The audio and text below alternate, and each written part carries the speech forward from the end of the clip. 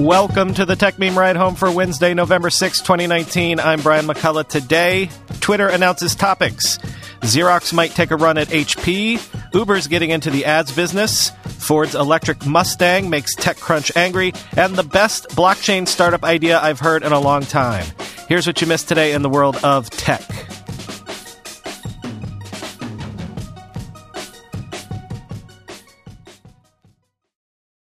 Twitter has announced Topics, a feature which lets users follow more than 300 subjects, including sporting events, gaming, entertainment events, but not politics, notably. You'll be able to follow these topics just as easily as you're currently able to follow individual accounts. The feature is rolling out tomorrow, Thursday, quoting The Verge. We know that the main reason that people come to Twitter is to keep up on the things that they're interested in, said Rob Bishop, who leads the topics team at Twitter. Quote, "The challenge is, it's really quite difficult to do that on Twitter day to day," end quote. The idea of letting people follow topics in addition to or instead of individual accounts dates back to the earliest days of the company. But it took the development of machine learning tools and the hiring of a human editorial team, among other things, to make it happen. Bishop says the feature will shine for followers of big fandoms, such as major professional sports teams or the Korean boy band BTS. That group and its members represent one of the most discussed subjects on all of Twitter, he said, and yet there are few official accounts on which to follow daily developments. That left fans searching for fan accounts, even though Twitter has a good idea of what the top accounts are. Now, fans can just follow the BTS topic, and Twitter will surface popular tweets about the band. If topic succeeds, Bishop said, the average person won't follow fewer individual accounts. In fact, he said they'll likely follow more. It also means that your tweets about many popular subjects may now travel further than ever before, which can be a mixed blessing, as anyone who has ever seen a tweet go viral and faced harassment as a result can testify, end quote. First time ever mentioning Xerox on this show. Sources are telling the Wall Street Journal that Xerox is considering making a cash and stock offer to acquire HP, which is a little odd because HP has a market cap of $27 billion, which is more than 3 times the size of Xerox's market cap. Quoting the Journal, a deal would join 2 household names with storied pasts that have been scrambling to retool their businesses as the need for printed documents declines. Both companies are in cost-cutting mode, and a union could afford new opportunities to shed expenses to the tune of more than $2 billion, the People said. Xerox, based in Norwalk, Connecticut, primarily makes large printers and copy machines, and most of its almost $10 billion in annual revenue comes from renting and maintaining them for businesses. HP, based in Palo Alto, California, sells mainly smaller printers and printing supplies and is also one of the largest PC makers in the world. It posted revenue of more than $58 billion for its most recent fiscal year, ended in October 2018. HP is what remains after Hewlett-Packard split off Hewlett-Packard Enterprise, which sells servers, data storage gear, and related services to corporate clients in 2015. Before a decline in its printing supplies business in recent quarters, it had grown faster than expected as a standalone company, end quote. Oddly, it's Xerox that is the stock on the up at the moment. Xerox shares have risen 84% this year thanks to the cost-cutting campaign that company has been pursuing. HP's shares have been down 10% this year. Xerox is about to get a $2.3 billion windfall after selling its stake in a joint venture to Fujifilm. For Facebook, Cambridge Analytica is the scandal that will never die, seemingly. Court filings today revealed that California has been probing Facebook's disclosure of user data to Cambridge Analytica and others for more than 18 months. And this afternoon, California's Attorney General accused Facebook of stonewalling. Quoting the New York Times, in a lawsuit filed by the Attorney General, Xavier Becerra, the state said that over an 18-month period, Facebook had resisted or ignored dozens of requests for documents and internal correspondence between top executives and questions about the company's handling of personal data. Mr. Becerra filed the lawsuit in the California Superior Court to obtain the communications, end quote.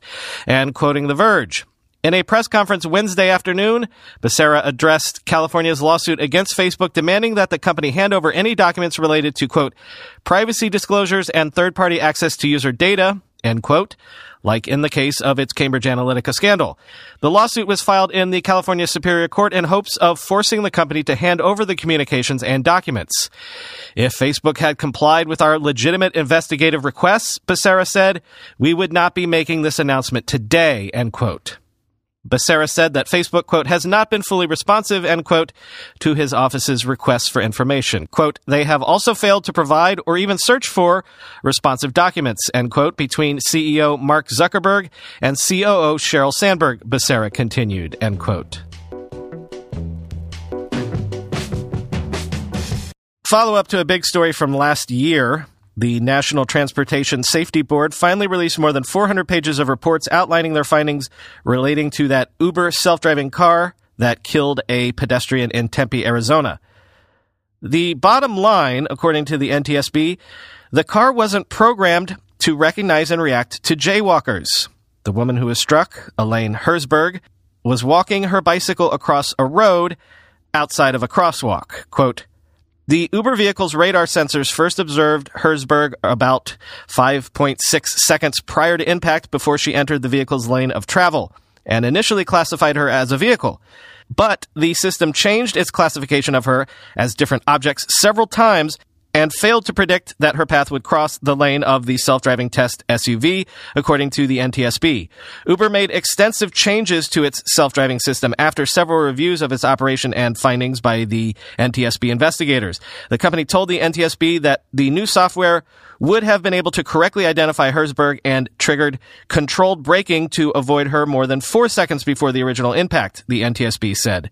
The safety driver behind the wheel of the car was watching a video on a mobile device and didn't see Herzberg in time. Less than 5 months before the accident, Uber had cut back to a single safety driver in its test vehicles. Other companies, such as GM's Cruise affiliate, use 2, end quote. Uber is trying to double down on the success of Uber Eats by beginning to sell ads to restaurants within the Uber Eats app. So, a new revenue stream inside its fastest growing revenue segment, and one which would be mostly all margin since Uber won't have to share that revenue with drivers or the restaurants, quoting TechCrunch. An Uber spokesperson confirmed the company would be entering the ads business, telling TechCrunch, quote, we are exploring relevant ads in Eats, end quote. Selling ads could help it improve margins on Eats, where it only takes 10.7% of gross bookings as adjusted net revenue since it pays out so much to restaurants and drivers. The fresh opportunity in ads comes at a critical time when Uber is desperate to show its future potential in the face of a sagging share price that closed at $28.02 yesterday, down 40% from a high of $46.38 in June. Today, Uber's post-IPO stock lockup expires, and early investors are able to sell their shares, putting newfound pressure on its stock, end quote. Turning on the ad spigot seems to have worked out for Amazon, right? So why not?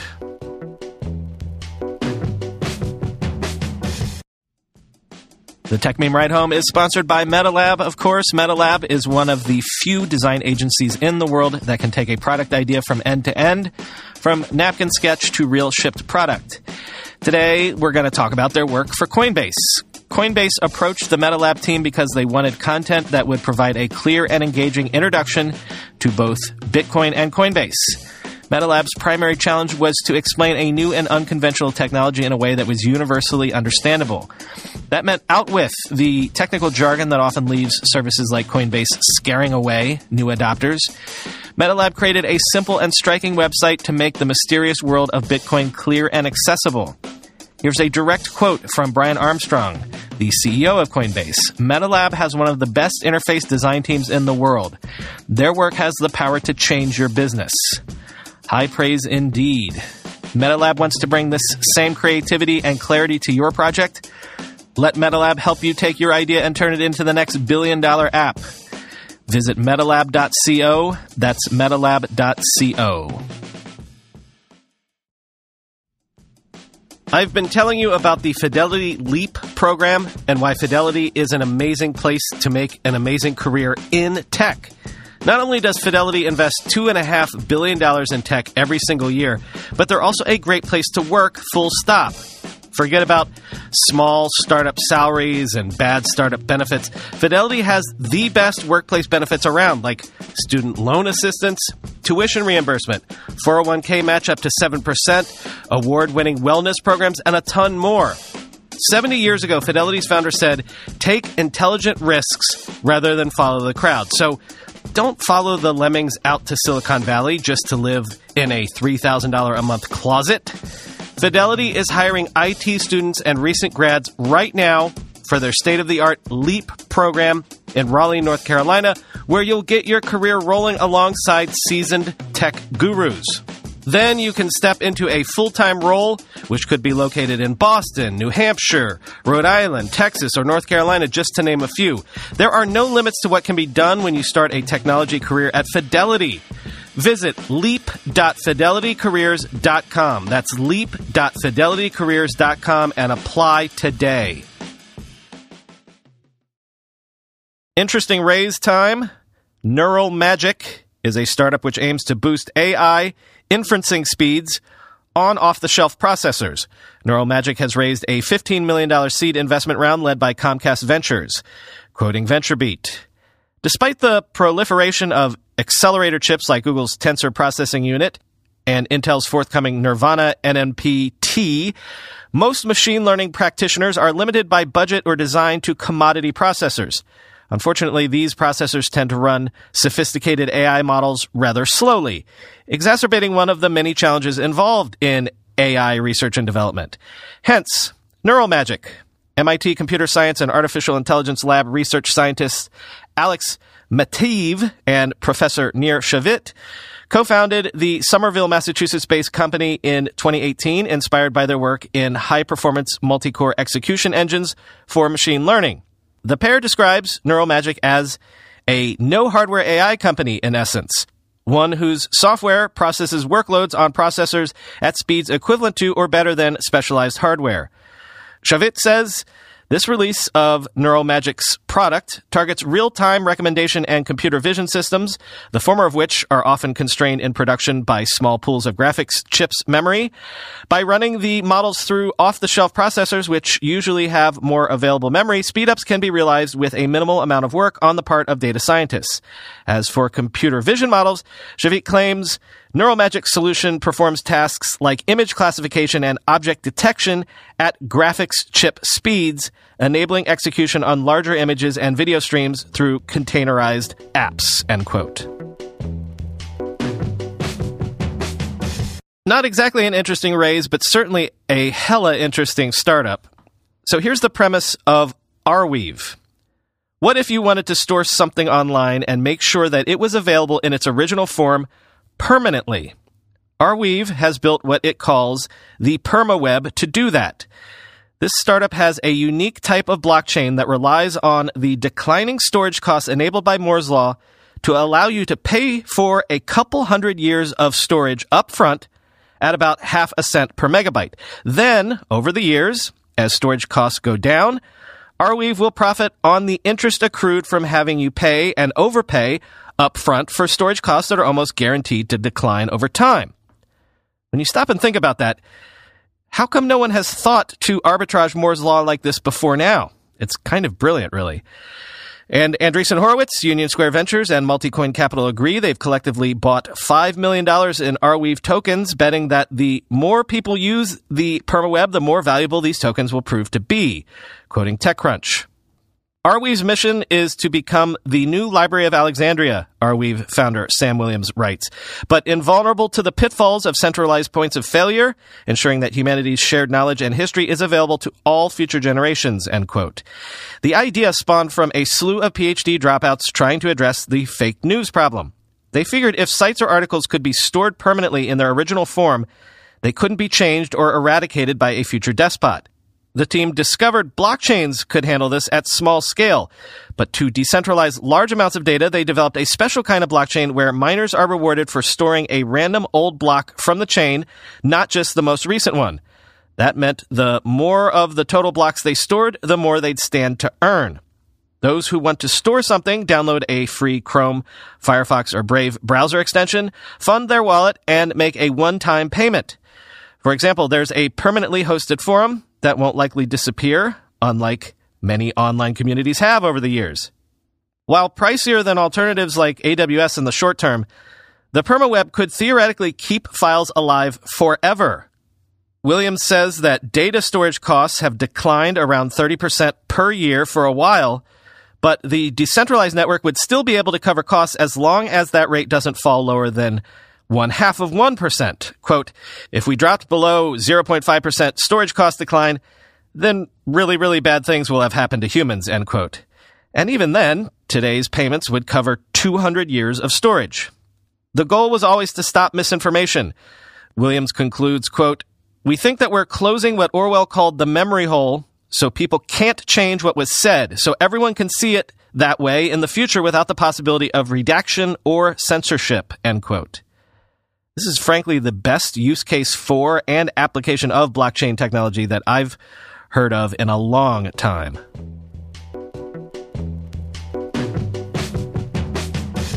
Finally today, Ford has built an electric version of its iconic Mustang car with a manual transmission, and TechCrunch is really pissed about it.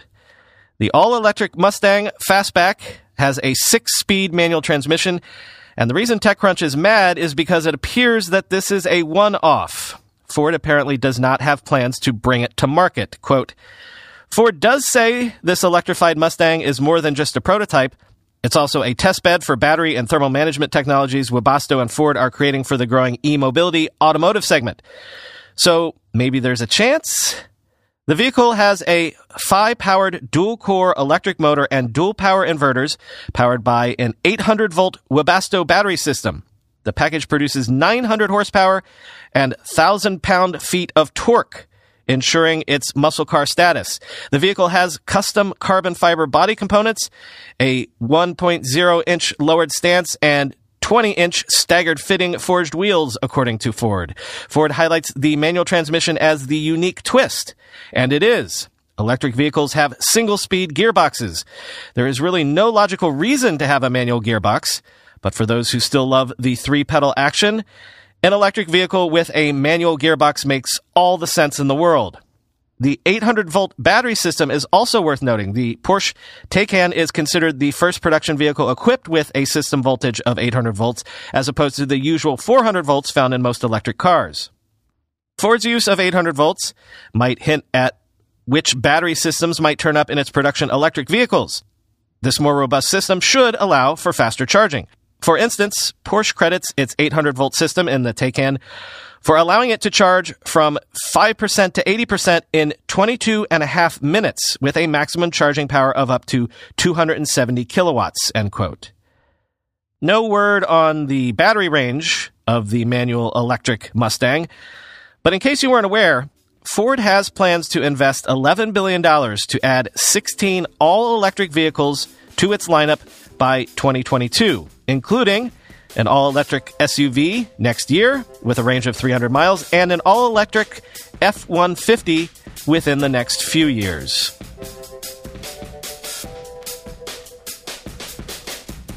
Some late-breaking news. Elon Musk just tweeted that Tesla will unveil its all-electric pickup truck on November 21st, which coincides with the LA Auto Show, but also Elon wanted to point out that that's also the same day as the date listed in the opening credits of the movie Blade Runner. I've seen things you people wouldn't believe. Talk to you tomorrow.